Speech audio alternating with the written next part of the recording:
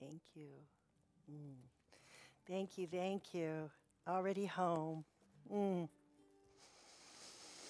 I hope this feels like your spiritual home. I hope when you walk in the doors here, you feel like you've come home. I'm Rev.Debbie McDonnell. It's my great joy to be with you today. It's so good to see all your smiling faces. Some I haven't seen in a while. Good to see you. Good to see you. We are moving right along. Just 2 more weeks after this of our theme, 100 Years of Science of Mind. This month is Happiness and Fulfillment, December. Good topics for December, happiness and fulfillment. And today's topic is spiritual conviction. Spiritual conviction. We're to the very back of the Living the Science of Mind book. It's one of the very last readings, and it's only a page long, spiritual conviction. But we're going to talk about it. Do you remember, or have you ever listened to a child talk about God? You know, there's some really cute things on YouTube. You can go and listen to kids when they're asked questions about God, you know, and they just have that belief. They have that absolute belief in what they're talking about. Some of the things that were said, the one that I listened to is a little Remy, who's 7 years old. He said, God lives inside of every living thing. So my doctor has seen God when he cuts people open. Right? God's in there. God can grow you, and he can dance, but he cannot type. That's Piper, 5 years old. Kaylin, who's 9, said, God has big hands because the song says he's got the whole world in his hands, right? So he's got some big hands. You know, when children talk to God, they talk to God like he's a friend. He, she, it, whatever we want to call it, is their friend, just like it's somebody they hang out with, somebody they play with. Nan said to God, I bet it's very hard for you to love all of everybody in the whole world. There are only 4 people in our family, and I can never do it. Right? Yeah. Little Mickey says, if you watch in church on Sunday, I'll show you my new shoes. Right? Just like a friend. This is Donna. She says, we read Thomas Edison made light in Sunday school. They said you did it. So I bet he stole your idea. Right? Thomas Edison. And then little Charles says, I do not think anybody could be a better God. Well, I just want you to know, but I'm not just saying that because you're God. Right? Children say they have that absolute belief. They have that spiritual conviction. They absolutely believe that there's something. Right? There's something. Can you remember what you thought about God when you were little? Can you remember being a child and having this wonderment, you know, whether you called it God or something else, you know, having that idea? I remember it. I mean, I remember, you know, talking to God all the time when I was out in the, you know, the yard and the walking and seeing things, you know, knowing that it was a manifestation, you know, of something. I wouldn't have used those words. You know, in listening to some of the children online and some of the children talk about God, it was interesting, you know, to hear the different face that the children were raised in and how that affected their perception of God.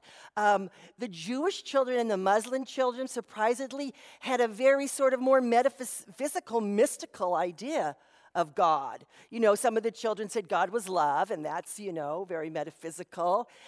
The Christian children sort of had a more dogmatic sort of, this is what God does, you know. And so, you know, we're influenced. We're influenced by the traditions that we're raised in. But do you still have that childlike belief in God? I mean, do you still believe? Do you believe 100% that there's a supreme power in the universe? Do you? 100%. These are important questions to ask ourselves because doubt, in fact, creates doubt. Remember that the law is neutral, so whatever we put into the law is happy to say, okay, you got it. So if we're putting our doubt or our uncertainty into the law, we're going to get more and more of that. If we're putting our 100% belief, if we're stating with spiritual conviction and we're putting that into the law, we are going to be able to manifest what it is that we're putting in there. You know, do you have 100% belief or faith, right? Because what is belief but faith? Faith. You know, and we're not just born with this great, well, we may be born with it, but somewhere along the way we lose it. But faith comes in time. It's sort of that educational variety. You know, it takes time. The more that we practice these principles, the more that we see results, the more that we see things happening, more and more we're able to believe at a deeper and deeper level. You know, as a minister, I often look at my own disbelief. You know, I will go through life and I'll say, and I stand up here every Sunday and I talk about these spiritual principles to you and I tell you this is what it is and this is the way it is and this is what God is, according to the science of mind. But some days in my daily walk through life, I have the awareness that I'm not practicing what I'm preaching, that I'm not living what it is I'm saying. Times like when I'm in worry. When I'm in worry.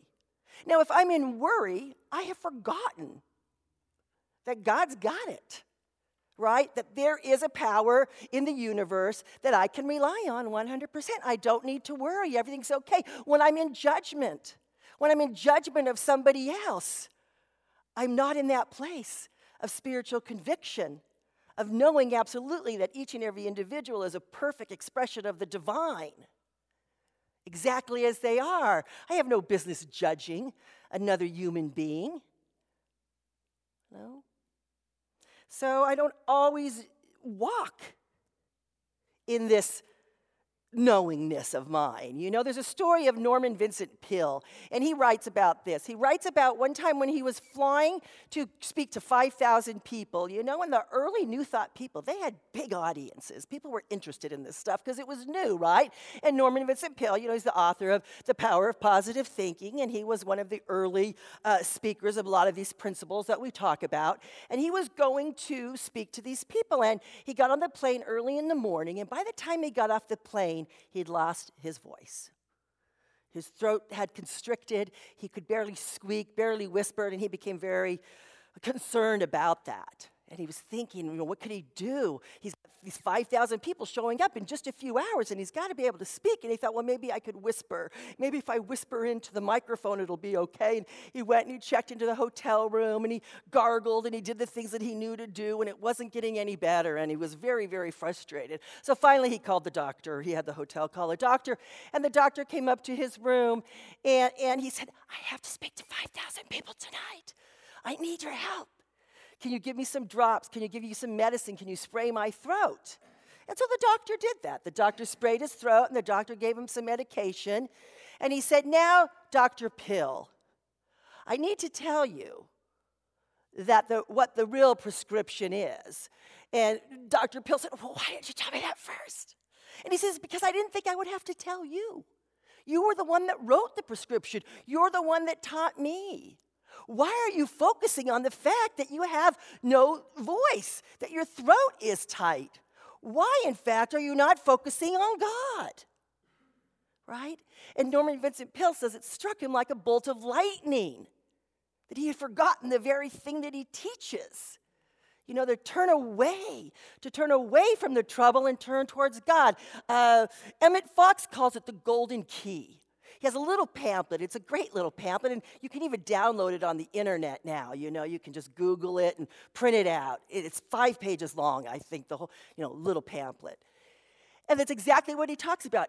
Emmett Fox talks about golden keying things. And what he says the golden key is to turn away from the problem and turn to God. Right? If I'm sitting and I'm focusing on my problem, what am I creating? More of my problem. Right? If I turn away from my problem and I remember that there's one power and one presence, and it is good and it is God and it is more powerful than anything, if I have that spiritual conviction, then I'm creating that. So why should I worry if I know 100% that God is? Right? I catch myself. Dr. Ken Gordon, in this week's video, he says this. He says, the foundation of all things is God is good and God is for you. That you and spirit are a majority. Right? If this be the truth, then what do I have to fear? What do I have to fear? I mean, what do we have that kind of faith? I mean, do we have that kind of faith that we know that God and I are a majority? Right? That God is good and only good. Jesus said, truly I tell you, unless you change and become like little children, you will never enter the kingdom of heaven. Now, we know metaphysically he's not talking about heaven as being some far-off place that you're going to get to when you die. He's talking about here and now. Unless you have the faith of a child, you're not going to enter that realm of knowing that all is well and that you are taken care of and that heaven is here on earth, that you're in it. We have that childlike faith. I like things that are definite. I don't like wishy-washy. I don't like maybe, sort of, kind of, you know. And so we have these things, these people in our movement that we call the absolutist. Joel Goldsmith is considered an absolutist. Emma Curtis Hopkins, we call her an absolutist. There's no wiggle room. Either God is everything or God is nothing. It's that black and white. Do you believe God is everything or do you think there's no God? You can't kind of sort of think God might have this, but God's not really caring about that. Because if that was the truth, it wouldn't be God. It wouldn't be God. Now, I don't recommend that you be an absolutist in all your thinking. I think it's important to keep an open mind and to have those nuances in life. But when it comes to spirit, when it comes to source, when it comes to having that spiritual conviction, can you be that absolute? Can you know that God is everything or God is nothing? Right? There's no kind of sort of God.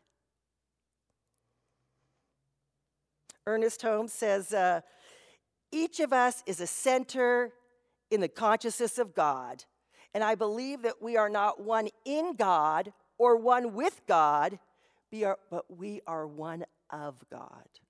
One of God. I like that. Can we have the faith we had at children? Can we believe that Spirit is with us every moment of the day? As a woman, a young mother, and she had a little boy, and he loved Legos. Now, I don't know if you know any little boys, but they love Legos. And I don't know if you've seen some of those Lego kits, like they're thousands of pieces, right, to build whatever it is they're building. And her little boy was building a Lego castle. And he called her in, and he said there was one piece he was missing, and he needed her help to find this one piece. And she said they had boxes and boxes of Legos. That's the way it was in my house when my son was young. And she said it was one piece in 1,000. One piece in 1,000. So she sat with him for a while, and they went through all the pieces in the box of the castle, and they couldn't find it. And they went through the boxes that they had of other Legos. And finally she said, I can't spend all day looking for this Lego piece. And she told her son she couldn't, look anymore. And he said, you know what, Mom? I'll pray. And she thought, well, she didn't want to break his heart, but she really didn't think God was too interested in helping him find a Lego and that God didn't really show up for everything all the time, right? And she said, you know what, I'll go check the bookshelf where we keep the Lego box, and maybe it fell out. And she said she got up and she didn't even walk 5 feet away, and she heard him praying to God. And then she heard him say a few seconds later, really, I found it. Right exactly where they had looked. Already 3 times, right? The faith of a child. It's just that knowing. It's that believing. It's the believing. It's the believing. It's the believing that creates it. We put that thought into the law and we create it. We don't go back and dig up the seed, see if it's doing okay. Is it sprouting yet? No, we let it be. We stay in that place of faith. We turn from the problem to source. We keep our focus on source. A man without a spiritual conviction cannot hope to make the same use of the creative power of his thought as the one who has it. That's from this week's Living the Science of Mind. We must have spiritual conviction that there is a power for good in the universe that we can use, that our thoughts create, and that there is divine design for us. Prayer, faith, and belief are closely related mental attitudes, according to Ernest Holmes. When we pray, when we do our 5-step affirmative prayer that we do here at in Science of Mind, we have the 5 steps. And the first step is that recognition that God is all there is. So we get in that place and we recognize that Spirit is all that is. We're convincing ourselves, right? We're convincing ourselves in that moment that Spirit is all that there is, that I know that there is only God. Right? And then the second step is unification, where we unify ourselves with that one, where we know that we are an expression of God, that there's no place that you and God aren't connected. God is as close as your hands and your feet, your very breath, right? Steps 1 and steps 2. And it said if we do step 1 and 2 perfectly, the prayer is done. The prayer is done. We know. We know, right? We go on and do the 3rd, 4th, and 5th step. But that step 1 and 2 of knowing, that spiritual conviction.